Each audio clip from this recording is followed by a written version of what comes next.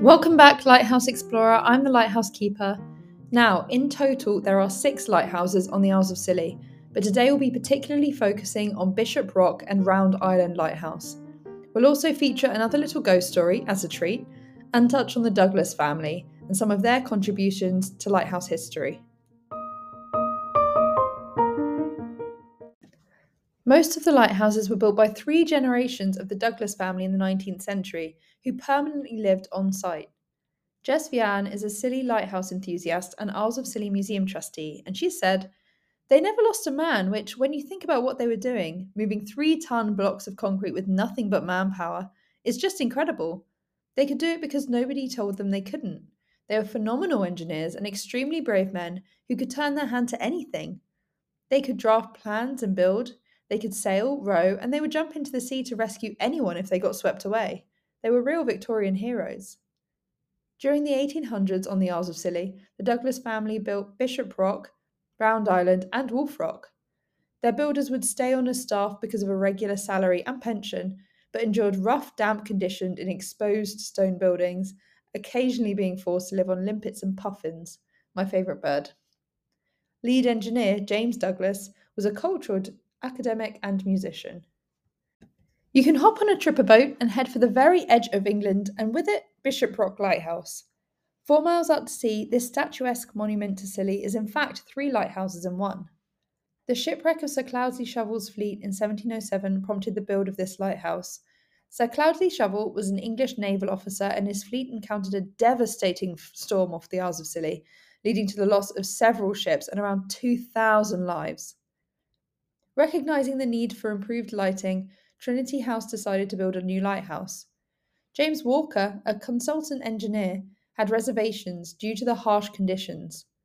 A £12,000 screw pile lighthouse was initiated in 1847, yet a devastating storm obliterated it in 1850. Undeterred, Walker pursued a granite tower, a challenging endeavour. Over 7 years, workers, when weather permitted, constructed the 35-metre tower from 2,500 tonnes of granite, costing £34,560. It was illuminated on September 1st, 1858. Even during fierce storms, including one that dislodged a 550-pound fog bell, the tower stood firm.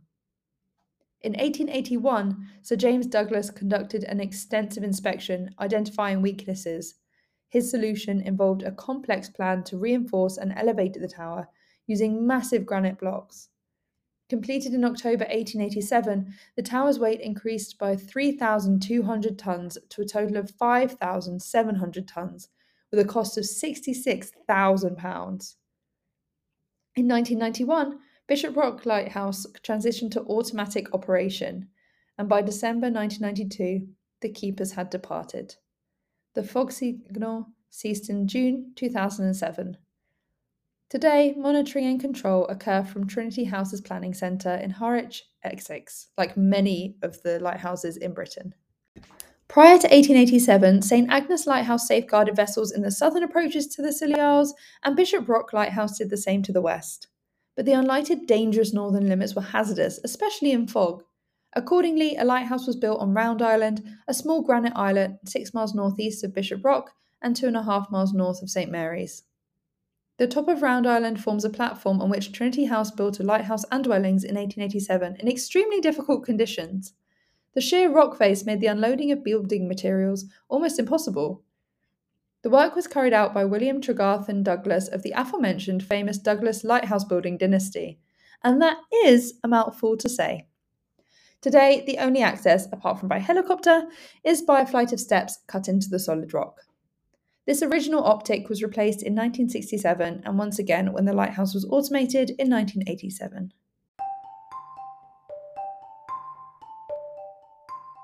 The Flying Dutchman is a legendary ghost ship that is said to be cursed to sail the seas forever, never able to make port. Around the Isles of Scilly, there have been sightings and tales of the Flying Dutchman being spotted off the coast, especially during stormy weather. According to the stories, the ship is often surrounded by an eerie glow or mist and appears to be sailing against the wind. The legend of the Flying Dutchman has been intertwined with various maritime traditions and superstitions for centuries. It's said that sighting the Flying Dutchman is a bad omen and often foretells disaster or misfortune.